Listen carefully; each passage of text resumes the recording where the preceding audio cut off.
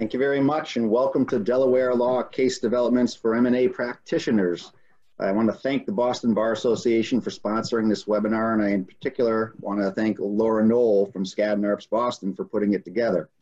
I'm Mike Blanchard. I'm a partner at Morgan Lewis in Boston, and with me today is Janess Parker, a partner from Skadden Arps in Wilmington, and John Mark Zaberkowitz, a partner at Richards Leighton Finger in Wilmington. We've got a great program today. We're going to run over some cutting-edge issues and recent trends in Delaware law that impact M&A practice and beyond, including just stockholder litigation in general. A lot happening. We're going to discuss where we are in the current state of evolution, is what I would call it, of Section 220 books and records demands and litigation. We're going to turn to the Fresh Markets case and discuss a little bit of its implications on the standard of review. And then we're going to turn to Caremark claims and board oversight liability, a topic that's gotten a lot of attention in light of some recent decisions. We're going to try to end up with the Shabakuki case, a case where the Delaware Supreme Court had denied a facial challenge to federal forum selection clauses that has some pretty massive implications for Section 1133 Act claims. And if we can, we're going to wrap it up with a discussion of appraisal litigation in Delaware and maybe some material adverse event dynamics that are happening in the courts right now, particularly in light of the COVID situation. So that's the plan anyway, with this talented group of professionals that we have here. I don't know what's going to happen, but that's the course we have charted. I'd like to just jump right in and introduce our panelists. On our screen is Janess Parker. She's a member of the Delaware Bar. She's a litigation partner at Skadden Arps in Wilmington. And her practice really runs soup to nuts, the whole gamut of corporate litigation. She does books and records demands, shareholder derivative litigation, federal securities claims, appraisal litigation, deal litigation. She covers the gamut. Janess is also active in shaping the Delaware General Corporations Law. She participates in committees that review and draft amendments to the DGCL. We also have today John Mark Zaberkowitz from Richards Leighton Finger. John Mark advises boards and special committees on M&A transactions and corporate governance matters. He's a member of the Delaware Bar's Corporate Law Council, and he's active in shaping the Delaware General Corporation Law as well, just like Janess. He's on the editorial board of Insights. He's written more than 70 articles on matters concerning Delaware corporate law, and he's a contributing editor on a leading treatise in Delaware law. He's also served as an expert witness in Delaware corporate law issues. Myself, I'm Mike Blanchard. I am barred only in Massachusetts, but I have somewhat of a national stockholder litigation practice, and given that most corporations are incorporated in Delaware, that makes me somewhat of a pro hac vice frequent flyer in the Delaware Court of Chancery. But without any further ado, I'd like to turn it over to Janess, and we'll start a discussion on 220. Hi, everyone. Thanks, Mike, and thanks to the Boston Bar Association for having us today. Happy to be here virtually. So there's been a lot of action over the past 2-3 years on 220 books and records cases.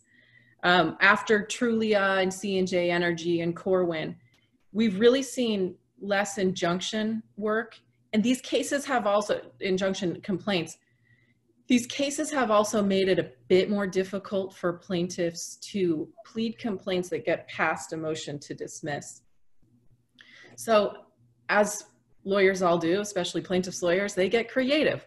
What can we do here to bolster our complaints? And they look to 220s, just like, tools at hand in the oversight context, but they started to use 220s more in the deal context as well.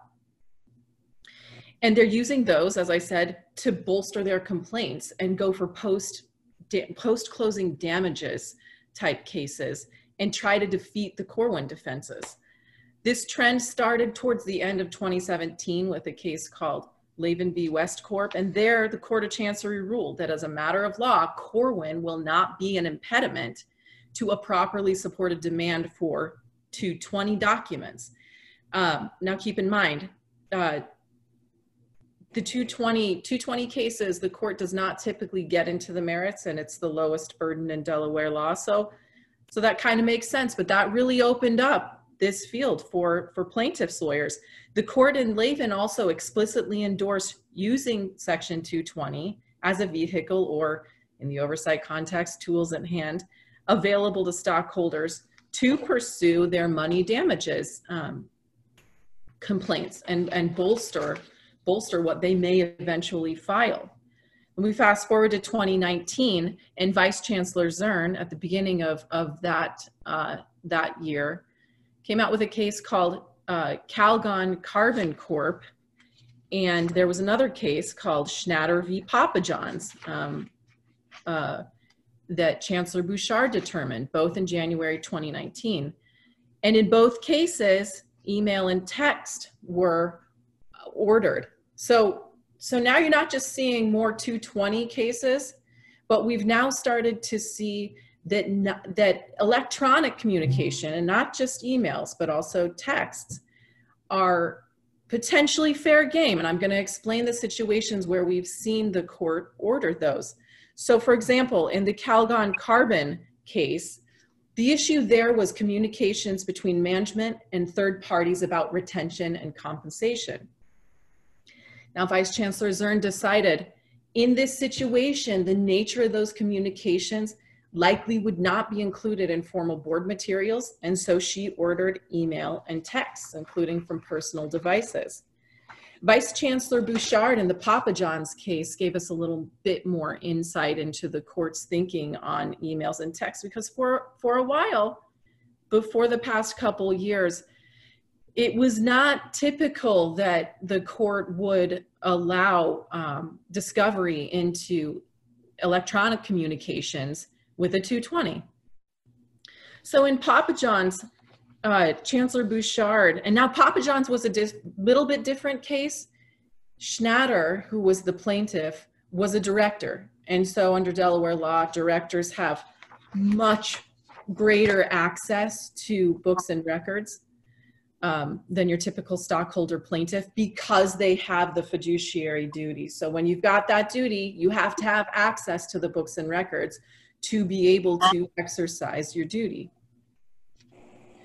Now, the court here remarked in giving, ordering emails and texts to be produced, and the issue here was about Schnatter's behavior and his performance and his changing relationship with the company.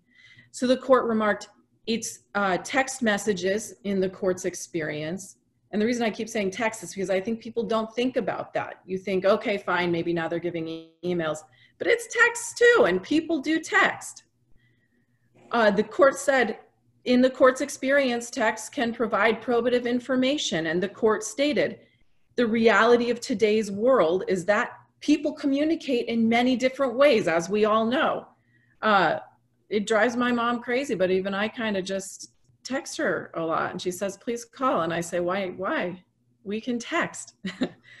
So people are doing that in the business context as well. And that's fair game in certain situations. But the court noted that it's not oblivious to the fact that people communicate this way now. And you could run into an issue there. Janess, I'll just interrupt for a second. I mean, because, you know, when you think of books and records, you think of some mahogany-lined room with board books going back through the years of the corporation's existence. And you think of board minutes and maybe presentations to the board. But we're talking about now are literally text messages between who? I mean, how is it that what's the standard by which the courts will say when that's, you know, to be produced versus just your standard board materials? And is that like, you know, par for the course now, or? Exactly. So, and that's a great question. And the cases that I'm gonna now discuss will start to lay out, you'll start to see a pattern. And I'll tell you just right up front, what we've seen in the Facebook case from mid-2019 that I'm going to talk about now is a perfect example. But what we're now seeing is if your formal board materials are either lacking or heavily redacted, or you say, I think it was the Bluebell case, which we'll talk about later, so we just don't have any, then the court may say in that case, well, I'm going to order email. And then, and we'll talk about the Empire Records case quickly. That was another case where So if your formal board materials are lacking, you don't have them, they're heavily redacted, or the proxy may have some either inconsistencies with your board materials or maybe lacking certain issues that the plaintiffs bring up. And I'm not saying, some material omission, and we'll talk about that with the Empire Records case. That could be another situation where the court says, we need to look farther. We need to look into the emails because the formal board materials are not covering the basis now. So that's kind of the overarching what we're seeing as the standard. And which is what the Supreme Court said in Palantir. If it's not there, then you can look elsewhere. Where is it? So for example, in the Facebook case in mid-2019, the issue there was they had produced documents, and this was in the data privacy issue context. The company had produced formal board materials, but they were so heavily redacted, it didn't even reflect anything regarding the issues.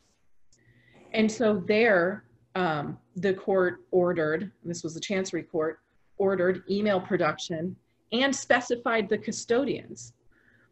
So that's a perfect example of a situation where if you don't have anything in your formal board materials that actually reflects a discussion of the issue, then the court may order email and potentially texts. Later in 2019, sorry, did you have a comment? I was just going to interrupt really quick because it strikes me that there may be some who are uninitiated listening to this Zoom webinar who really don't know much about what 220 is all about. So, 220 is the shareholders' rights to request information. In this context, typically, they're just investigating claims of mismanagement or wrongdoing of some sort, right? Right. So it's like pre-suit discovery. There's no lawsuit pending.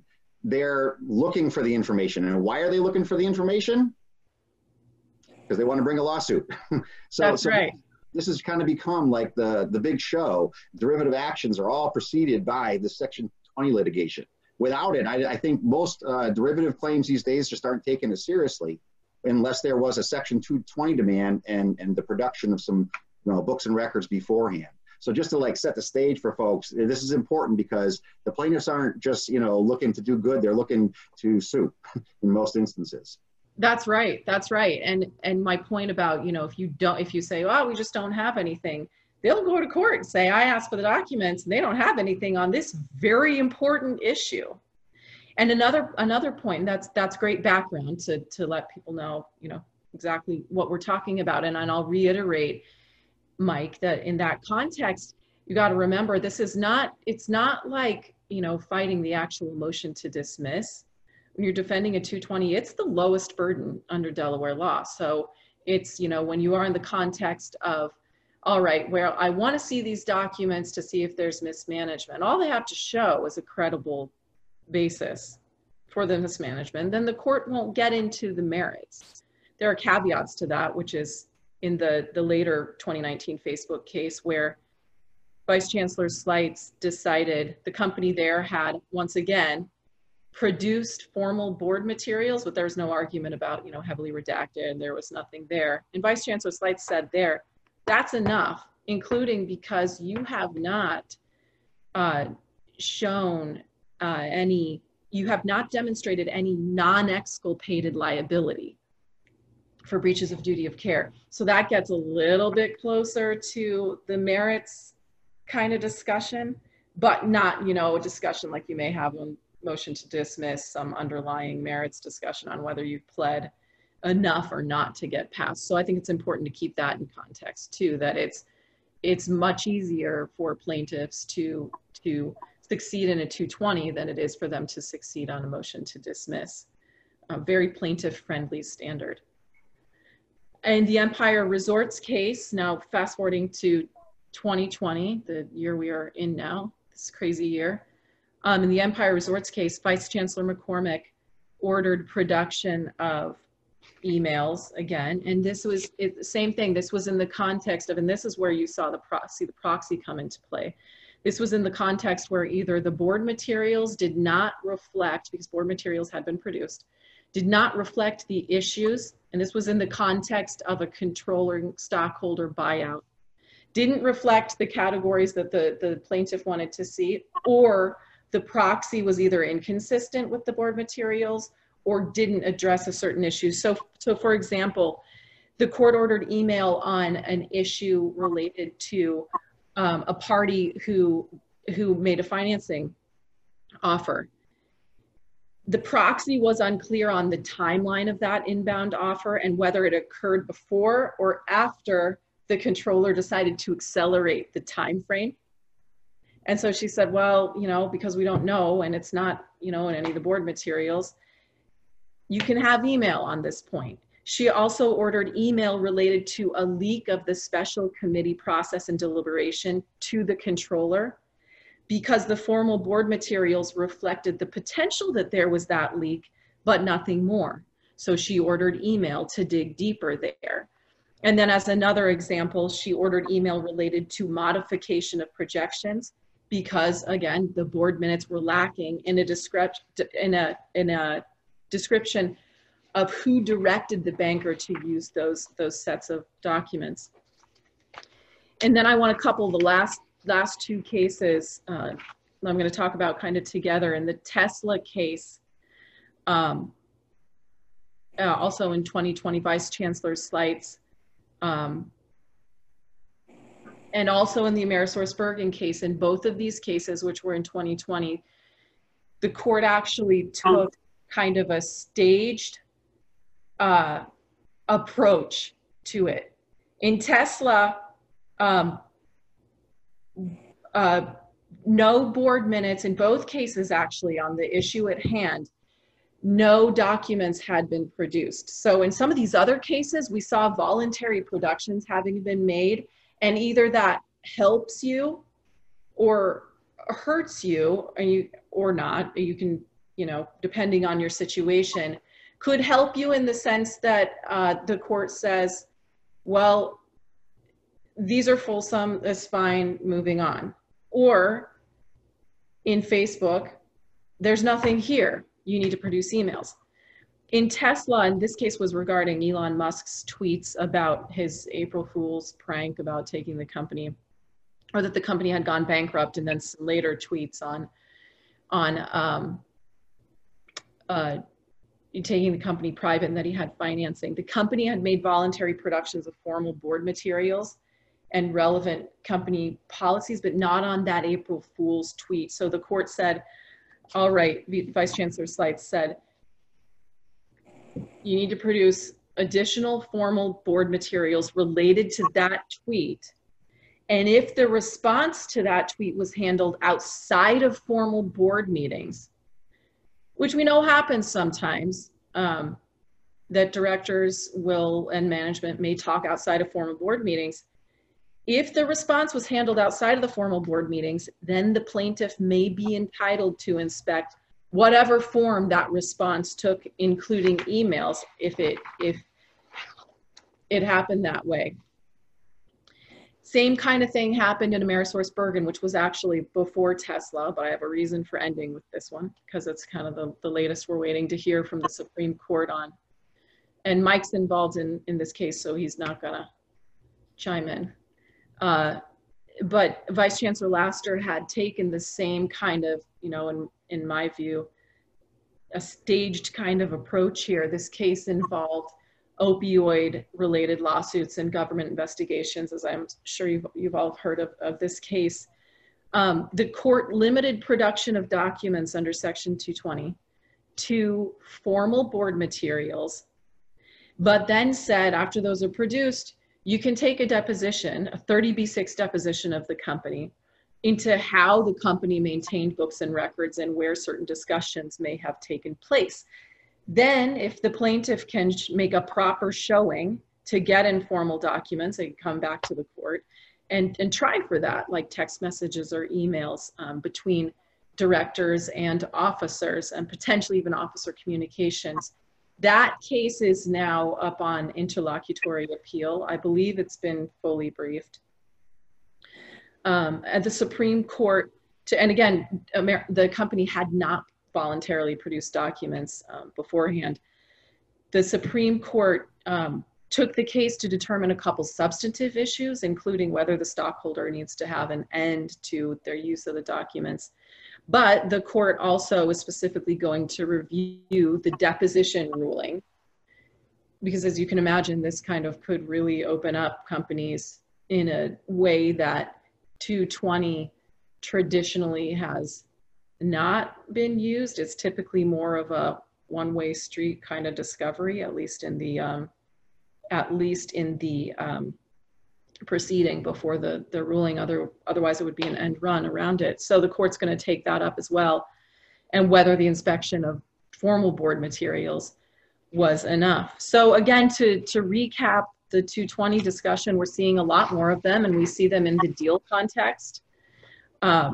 Stockholders are using them like they would in the oversight context to potentially help them plead a stronger complaint and defeat certain defenses like Corwin. And again, as we discussed, the court has noted that the reality of today's world is that we email, is that we text, and that maybe communications are not happening limited to the boardroom. And then again, as I just mentioned, depending on the Supreme Court's outcome, it could be that we see more depositions from the company in this context, but hopefully, even if it goes that way, it's more of kind of a staged kind of thing. Thanks. John So Mark. with that, I'll kind of pick up, a few years ago, I would say, I've been on panels for a lot of years now, and I would say a few years ago on an M&A panel, we would have never had a discussion about 220. It wouldn't have come up, wouldn't have even occurred to anybody to talk about 220. And now the topic has become so important that we decided to lead off with it. It is such a key component of every M&A litigation that is where we decided for this M&A panel to kick it off with what used to be thought of as just a summary proceeding for books and records, typically in the case of somebody investigating wrongdoing for a later derivative suit. But it is now a key feature of M&A practice for all the reasons that Jeanette mentioned. But I'm going to kind of take it back a little bit and just start off with the basics, the standards of review, and why 220 is so important now to all of us as kind of M&A lawyers and M&A litigators and the like. But basically, in Delaware law, you've got 3 standards of review. We all know them. We all love them. We all love one of them in particular. And the one we love is the business judgment rule. Because that's the one where the court's saying, look, you made a decision. I'm not going to second guess it as long as it wasn't wasteful. That's basically it. Standard is you got to be irrational. Nobody's irrational. Well, some people are irrational, but usually not in my line of work. The next standard of review is kind of an intermediate scrutiny. It's a little bit above business judgment. This is, typically, you think of like a salad control transaction. We all call it Revlon. It also applies, when you're using defensive measures unilaterally in a unical type context. But usually you think of a salad control cash out merger. That's Revlon. That's not just the court deferring. That's the court looking to see, did you run a process that was reasonably designed to, get the best price reasonably available? So there's a little more of a look. And then we've got our most onerous above that, and that's entire fairness. That's where you never want to be. That's basically the court taking a look at whether the transaction was structured, timed through a fair process, and whether it was ultimately, whether it ultimately yielded a fair price. And that requires gobs and gobs of discovery, a full trial, witnesses, depositions, testimony, years and years. And finally, the court decides whether the process was okay and whether the price turned out right. You don't want to be there when you're thinking about these standards of review. Where you'd love to be is in the land of business judgment. The court just saying, yep, seems right to me if you guys made up your mind. Here's the thing, though. As I said, with M&A transactions, when you're talking about a salad control, your standard of review is not at the outset business judgment.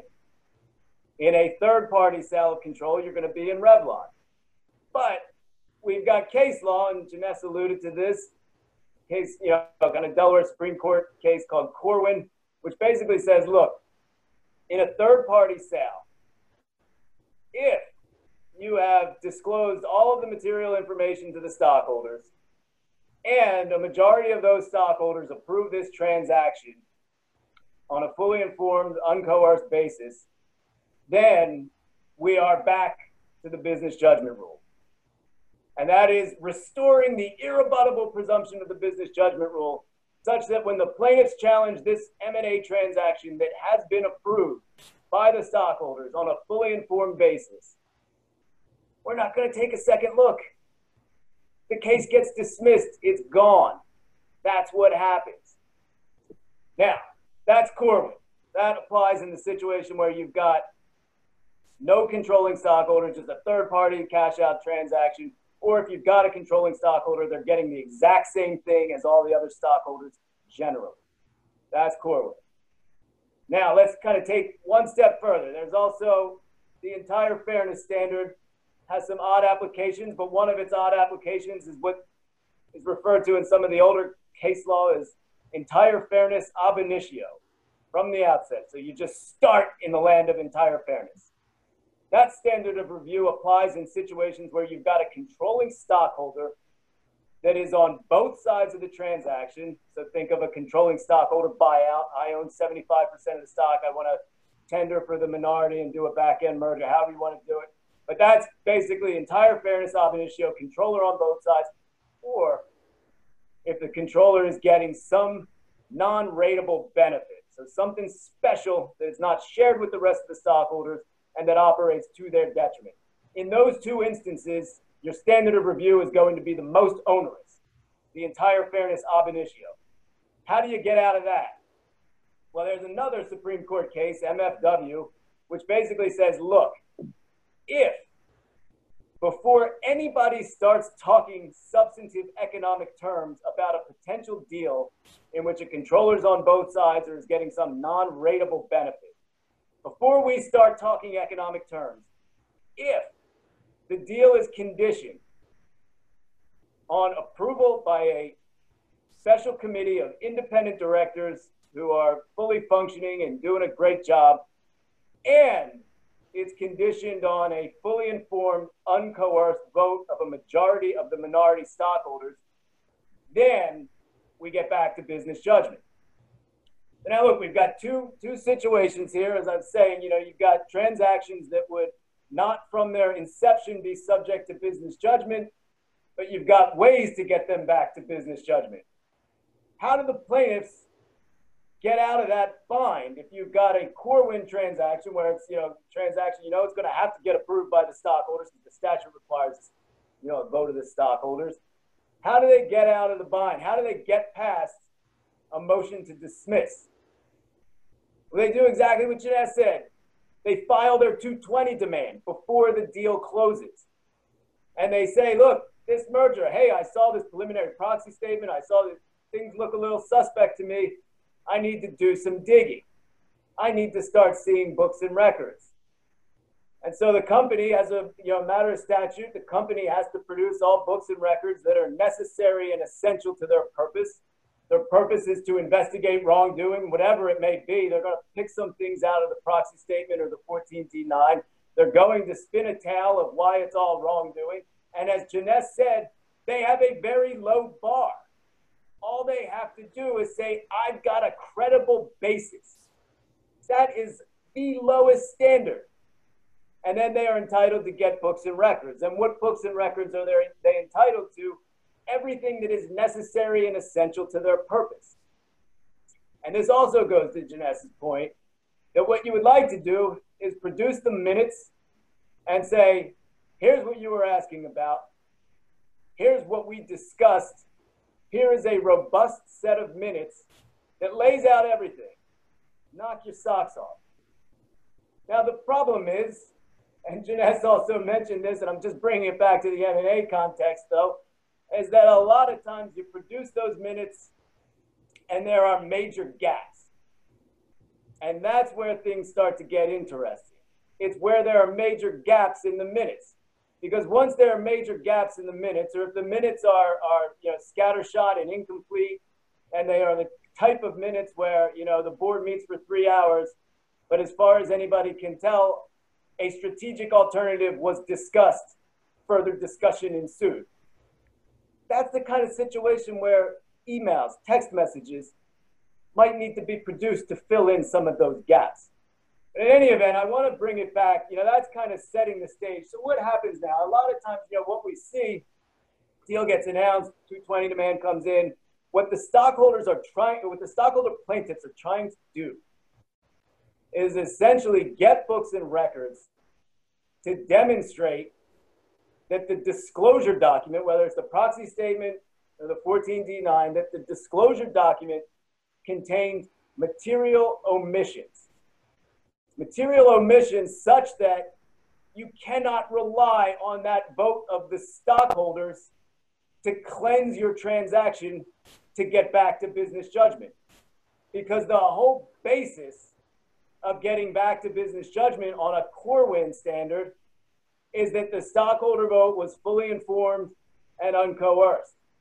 And if there are material disclosure violations, it's not fully informed any longer. And so you're not in Corwin. And so the case moves forward. That was always interesting to me, though, because you think, okay, fine, we're not in Corwin, case moves forward, but you've got an independent board approving a third-party transaction. What happens next? And that's where the fresh market case, Morrison versus Barry, got a little interesting. Now, this was a case in which the stockholders pre-merger did seek books and records pursuant to Section 220, and that's what kicked off this whole saga. Basically, the saga goes back to 2015. The fresh market stock price was depressed at the time. They had an activist in their stock who was kind of pressuring them to start considering strategic alternatives. They started doing that, but as that kind of underlying tone was going on, private equity firm Apollo reaches out to Ray Barry, who was the chairman of the fresh market, owned a decent bit, not a controlling stake, maybe 10% of the stock. Started talking to him about a potential transaction. That was in July of 15. Board kicks off a process around September. They move forward. There was some, question about whether the board fully understood the nature and extent of the discussions that Ray Barry had with Apollo, including discussions about whether he was going to roll over his stock, questions about whether he preferred them as a bidder, whether he was just going to sell out if they were not the ultimate winning bidder. A lot of questions around this. What ends up happening? The case gets filed in the Court of Chancery. Court of Chancery actually finds, look, tender offer, there was a 251H, merger, tender offer followed by a merger. The Court of Chancery in 2017 said, well, you've made some disclosure claims. They don't seem all that material to me. The majority of the stockholders tendered. I don't see any problem with this. Corwin, case dismissed. So then the stockholders were not satisfied with that result. They went to the Delaware Supreme Court. They basically said, look, we had all these books and records. We have emails. We have emails from Ray Barry to Apollo. We have a lot of stuff showing that everything they said in the 14D9 was materially misleading, including that Barry, they said Barry lied to the board about his September rollover agreement with Apollo. He was unwilling to partner. All these things, look, these are all big, terrible material omissions. But the Supreme Court said, look, we agree, there are some material omissions here. So they reverse and remand to the Chancery Court, and the saga continues. The saga continues. Ultimately, the Chancery Court, in an opinion in December, finds that, while there were material omissions, as the Supreme Court had kind of guided, none of the directors, all of whom were independent setting aside Ray Barry, but none of the directors, plaintiffs hadn't shown a breach of fiduciary duty that was of the type that would not be exculpated under Section 102B7, which exculpates, against breaches of the duty of care. It doesn't do it against duty of loyalty claims, but they didn't act in bad faith. They weren't disloyal. So, all the directors get dismissed. The case proceeds against Ray Barry, who's an officer. He's not entitled to protection under 102B7 as an officer. It also proceeds against the general counsel. There were at least, colorable claim that he had, been involved in the misdisclosures. Those kind of types of claims. They don't get exculpated against officers. Case dismissed against the directors, kind of preserved against the officers. And also the plaintiffs had aiding and abetting claims against J.P. Morgan, who acted as financial advisor for Fresh Market and Fresh Market's lawyers. Those aiding and abetting claims against the Fresh Market lawyers were dismissed in a very recent opinion. And the claims against the financial advisor were able to pursue, even though, oddly enough, there was no underlying breach. So you got an aiding and abetting breach of fiduciary duty. There's no underlying breach on the part of the board. Nevertheless, for the financial advisor, there was some question about whether they had fully disclosed, their ties and contacts with the buyer. They kind of created a situation where, at least at the pleading stage, remember, this is all at the pleading stage, but at least at the pleading stage is a situation where there are sufficient allegations that they created, a situation where they were allowing the board to breach its situational Revlon type duties. So they remain in the case as aider and abetter. But all of this goes to show how the M&A process now is so uniquely intertwined with 220. But for those emails, unlikely this case would have proceeded. Unlikely this case would have proceeded because it's unlikely that they would have had the information to call into question the integrity of the 14D9. Same general situation applies when we're talking about controlling stockholder transactions where the deal has been structured to seek the protection of MFW, which is to say the deal has been structured from the outset with a special committee of independent directors and a vote of a majority of the minority stockholders on a fully informed basis. In this case, when you've got a controlling stockholder transaction, there was an opinion that came out yesterday morning in the Dell case. I'm not going to get into the facts. It's very detailed and complicated, but suffice it to say, it's another situation where the court right up in the front of the opinion says that plaintiffs used the tools at hand under Section 220.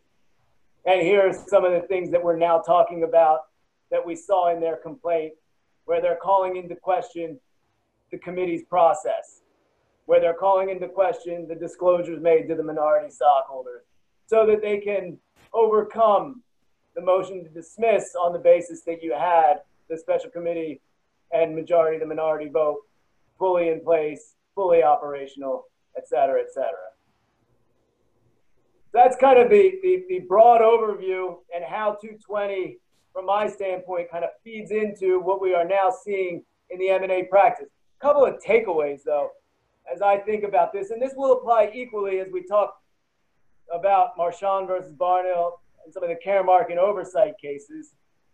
But like I said, when we're talking about books and records, and we're talking about the credible basis standard, which is a very low standard.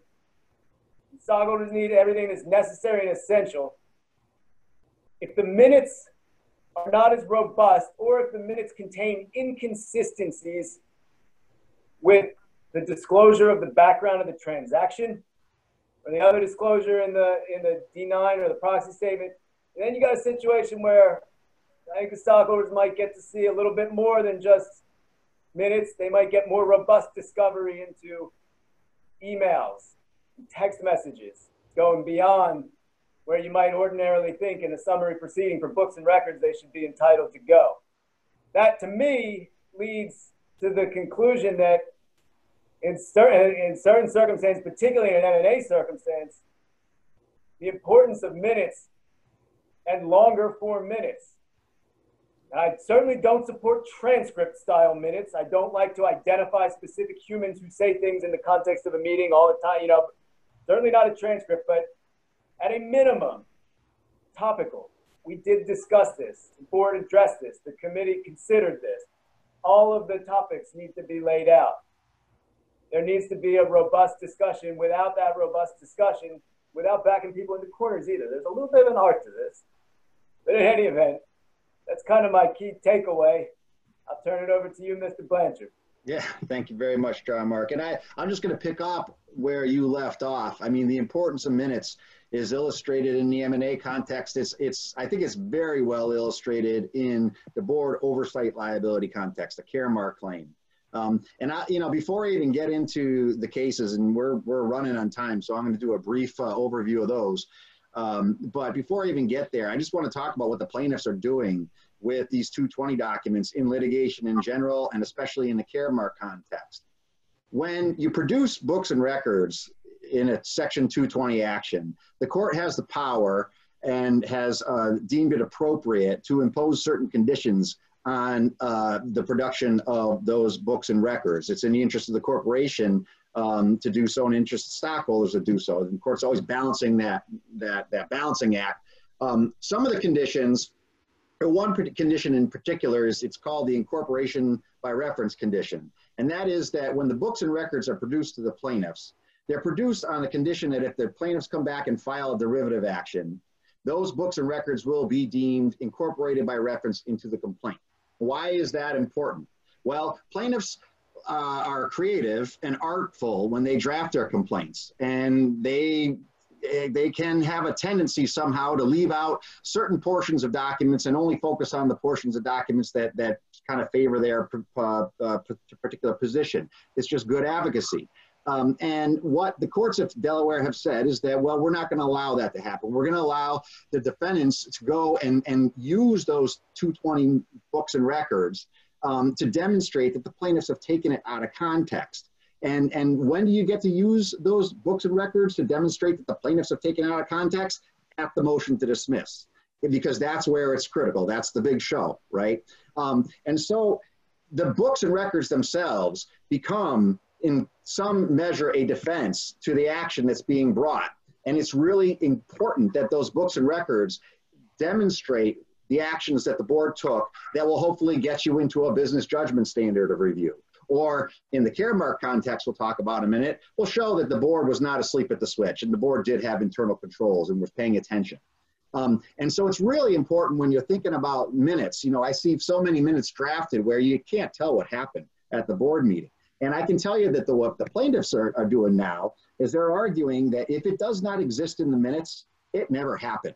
It doesn't exist. It just didn't happen. If you don't see a reference to it in the minute, and I mean specifically, it's like, yeah, the board might have discussed its internal controls, but it didn't discuss in particular some minute aspect of it, Never happened. And you can't infer that in favor of the defendants, because on a motion to dismiss, all the inferences go to the plaintiffs. And there's a debate about how all that works, but this is the fight, and it's become critical that your books and records demonstrate at the board level, especially if you don't want to be producing emails, you'll want to be showing what happened.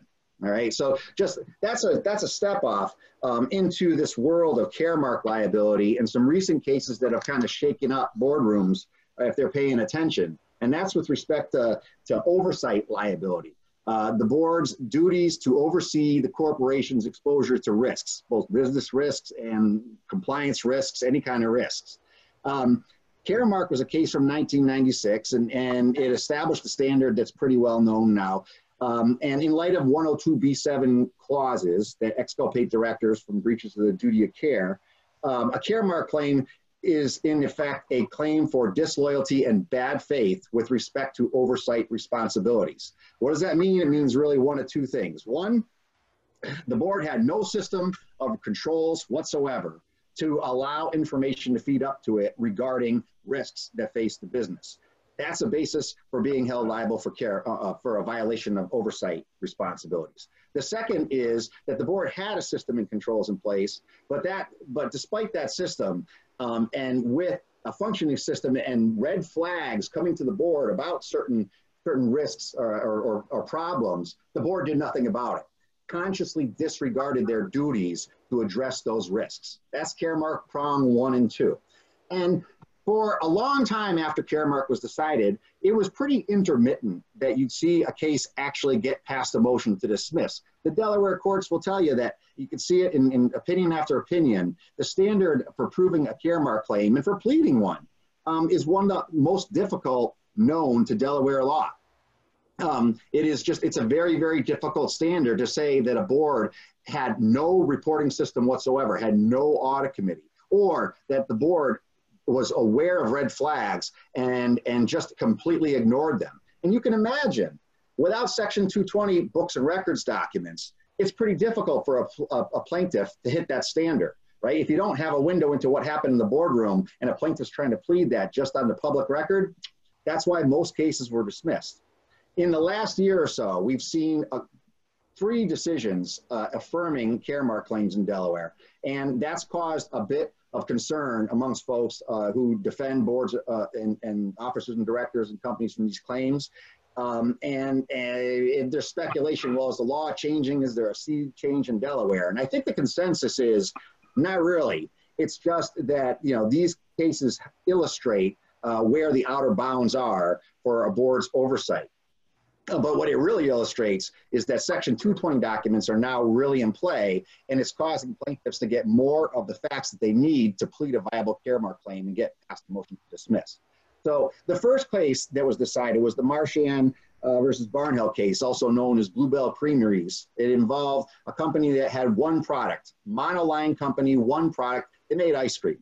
That's what they did. And they had really one major risk. It was the risk that their ice cream would not be safe to eat. I mean, you know, there's lots of risks the company faced, but the real core, and as the court put it, mission critical risk was food safety. In that case, there was several instances, a series of instances where the FDA, who regulates the food safety of the company, had found that there were problems with the company's production of ice cream and concerns about listeria. And it went on for 2 or 3 years. And those concerns were known to management, but they were never really raised at the board level. And lo and behold, the conditions worsened, a listeria outbreak occurred, and horribly, 3 people died from eating ice cream. So you can imagine the corporate trauma that ensues after people die from eating your one product, right? Bad for the company all around, and there's going to be lawsuits. And a Section 220 demand ensued, and plaintiffs got books and records, and they sued on a breach of oversight liability, a Caremark claim. Now, this case is one of these rare cases where the court ultimately holds that Caremark 1 is the basis for liability, prong 1. What prong 1 again is basically no system of controls whatsoever. And it's not that there was no controls whatsoever at the company in the Barnhill case or the Bluebell case. The issue was that the system that the board relied upon was basically management's going to deal with that. We're an FDA regulated company. The FDA is going to come in and do inspections. Management will handle that. And that's how we're going to roll. And what the court found was that's not good enough because it's not a board level system of compliance. You can't just kick off that responsibility, the court says, down to management and rely on management to provide you information. And there's some features of the case. When I first read it, I cringed because there's some discussion in the beginning of the case about whether or not the controls were effective. And if you're a student of Delaware law in this area, you know that effectiveness is never the standard with respect to Caremark liability. It's not whether the controls were effective. They can not work so well. It's whether the directors acted in bad faith with Sienter because they knew, for instance, that their controls were ineffective. That's the standard you have to hit. The court thankfully was clear in saying that effectiveness is not the standard, and the law did not change there. Some things that were concerning, though, were the court noted, besides the fact that the board had no board level committee dedicated to looking at food safety, its mission critical risk concern. The court also noted that, well, things that influenced its analysis were that the board never learned of the problems at the company that resulted in the listeria outbreak from management. And as a defense lawyer, I'm thinking, well, if I'm representing the Ds, why is that the D's problem that management never told them? But the explanation is quite simple. It's because the board didn't have a system in place whereby management was required to report that stuff. And for that reason, the case was reversed on appeal by the Supreme Court, and I think it was settled actually a month ago. I don't know, maybe you guys in Delaware know that. That kind of sent shockwaves. But everyone said, no, it's not a big deal because it's just one case, and it kind of reaffirms the bounds of the law in Delaware and Caremark liability. Well, then comes Clovis Oncology. Clovis Oncology, for our life sciences people out here in Boston, should be of great concern. Clovis is a case that found Caremark liability, at least for the purposes of the motion to dismiss phase, where the company was, again, a monoline company, had one product really, and it was an yet to be approved oncology drug, cancer medication. And the company was going through clinical trials and was reporting to the market on how these clinical trials were going. And the company was reporting on the response rates, which I'm not going to get into the details of, and I don't pretend to be able to explain because I'm a lawyer, not a scientist, but the response rates with respect to these clinical trials. And what was well known to the board and everybody in the industry was that only confirmed responses were going to be effective in getting FDA approval, confirmed responses. And the shareholder demanded books and records under Section 220, got books and records at the board level, and saw that the board was well aware, as alleged in the complaint, and at least it is accepted for the purposes of the decision, that in fact the board was well aware there was unconfirmed responses that were being used in the company's measurements and statistics when reporting on the clinical trials. And that meant that the effectiveness of the drug was being inflated in reports to the market. That was good enough for the vice chancellor to say, we've got a board here that has blown it, not on Caremark prong one, the failure to have a system of controls. They had controls, they were receiving information. In this case, the board blew it, according to the court, on Caremark 2. Red flags were raised. The board is aware that the company, or should have been aware, that the company was basically violating the law by publicly reporting information that was immaterial and incomplete and misleading. And Clovis, Clovis should cause folks some heightened concern about whether the law in Caremark is changing. Because what the court remarked there, I'm going to actually read it. The court identified two worlds of risks that we're concerned with, and one's more important from the Caremark perspective than the other. The court says it's appropriate to distinguish the board's oversight of the company's management of business risk that is inherent in its business plan from the board's oversight, and distinguish that from the board's oversight of the company's compliance with positive law. And the court noted that Delaware courts are more inclined to find Caremark oversight liability at the board level when the company operates in the midst of obligations imposed upon it by positive law, yet fails to implement compliance systems or fails to monitor those systems. So the law didn't change, but the decision itself acknowledges what's happening in Delaware, which is if you're a company that's regulated, you're going to have to be paying attention to your compliance with laws, and that's probably your number one oversight risk in the Caremark context. And so we've already talked about the implications of Section 220 in all of these litigations, and we got all of 6 minutes left, and I think we'll just turn it over, but I'll emphasize yet again the importance. Those minutes are important. If your minutes don't cover it, then they're not going to be a defense when you get into later plenary litigation. And if your minutes don't cover it, you also may be stuck producing emails, and we all know what happens when emails get produced. They're just not the sort of formal documents that are a controlled record you want before a court. John, Mark, Janess, where do we go from here? We got 5 minutes. I think with our last 5 minutes, look, I think it ties it up very nicely. I think it all, a lot of this comes back to the minutes. A lot of it comes back to, not just, having controls in place, but also making sure that, that they're actually documented and reflected. And look, when I think you go back to Marchand, I think part of it may have been just a record keeping issue. I think there is, remember, these are all at the pleading stage. You don't have a full factual record and taking inferences in favor of the plaintiffs. But the, had the minutes been a little more robust, I think you could argue that case could come out a lot differently. So again, particularly, with monoline companies, regulated companies, you're making sure that things along the lines of regulatory risks that do come up through the chain, one, have a committee that's focused on them. Two, make sure that those committees or, and the full board ultimately, all the discussions are being documented. The last thing I think we want to hit is the recent opinion of the Delaware Supreme Court in Salzburg versus Shabakuki, or Shabakuki versus Salzburg. Basically, given that we have just a few minutes, I'm going to give only the headline.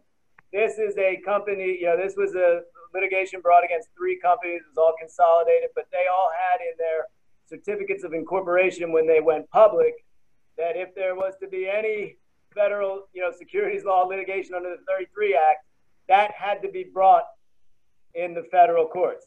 And there are a lot of reasons for that, and they're all pretty fairly involved, but just suffice it to say, it's a lot better to be in federal court on Section 11 claims than it is to be in state court. Those provisions of the certificate of incorporation were challenged. The stockholder plaintiff, Mr. Shabakuki, said that they were invalid as a matter of law, that they went beyond that which you can govern in a certificate of incorporation of a Delaware corporation. And the Chancery Court largely agreed. The Chancery Court said, look, the type of stuff that you can cover through a forum selection provision in a charter or bylaws is kind of dictated by Section 115 of the GCL, which deals with internal corporate claims. All of these claims under the 33 Act are not necessarily internal corporate claims. In fact, you can bring them if you're no longer even a stockholder. 33 Act applies to, debt issuances. That's not under the GCL in any way. We're not talking about our stock and our relationship among our directors, officers, stockholders. And the Supreme Court disagreed. The Supreme Court basically said, look, DGCL, very flexible enabling statute. This is the type of thing that, kind of does impinge, it kind of said it was on the outer bands in some respects, but nevertheless, it still does relate to the relationship among the directors, officers, and stockholders. Looked at a couple of other cases where these types of provisions were found to be permissible, kind of binding provisions on stockholders through the charter and bylaws. So basically said, look, these are not invalid as a facial matter. Now remember, when the court's looking at this as a facial matter, it's just saying, does this, under any conceivable set of circumstances, violate the law? And if you can think of one conceivable circumstance where it doesn't, it's not facially invalid. This wasn't an as-applied challenge. You're not looking at how did the board, did the board discharge its fiduciary duties properly in applying it or anything like that. You're just looking at on its face. But these things are now facially valid, so saith the Supreme Court. A couple of questions that we've been asked. Number one, the Supreme Court was looking at these things in certificates of incorporation. Can I also put them in the bylaws? My thought on that, one, it hasn't been fully tested, but nevertheless, the language of Section 102B1, which applies to certificates of incorporation, is not that different from Section 109 of the DGCL, which deals with bylaws. In fact, 109 might be a little bit broader. The cases that the Supreme Court relied on to reach its holding were all in the bylaw context. I think there is a good, very good argument that these provisions in the bylaws are facially valid. The question is whether a court in another jurisdiction is going to agree with that, because that's really where that litigation is going to happen and where that question is going to get answered. But that's my view as a Delaware practitioner, and I'll open it up to others. I think it's really helpful. Janess, you have anything to add to that? We got a minute. No, I agree, but I think that was one thing that the court, did mention, that it's the next question is going to be what sister states will do with this. So we'll see. And the whole point was, I think, to, part of the point was to help with what we see less now, but we saw for a number of years multi-jurisdiction litigation, which was, rampant. Yeah. But the Delaware court can, it came out, interesting decision, good decision, but you're absolutely right. We'll see what other. And we might hope that D&O insurance, the cost goes down, because it's skyrocketed in this era of Section 11 cases being filed in state court. Well, anyway, that's all we have time for today, but I just really want to thank our participants today for a fabulous presentation. I hope everyone enjoyed it, and I hope to see you back again. Thank you. Thanks, everyone. Thanks, everybody. Thank you all very much.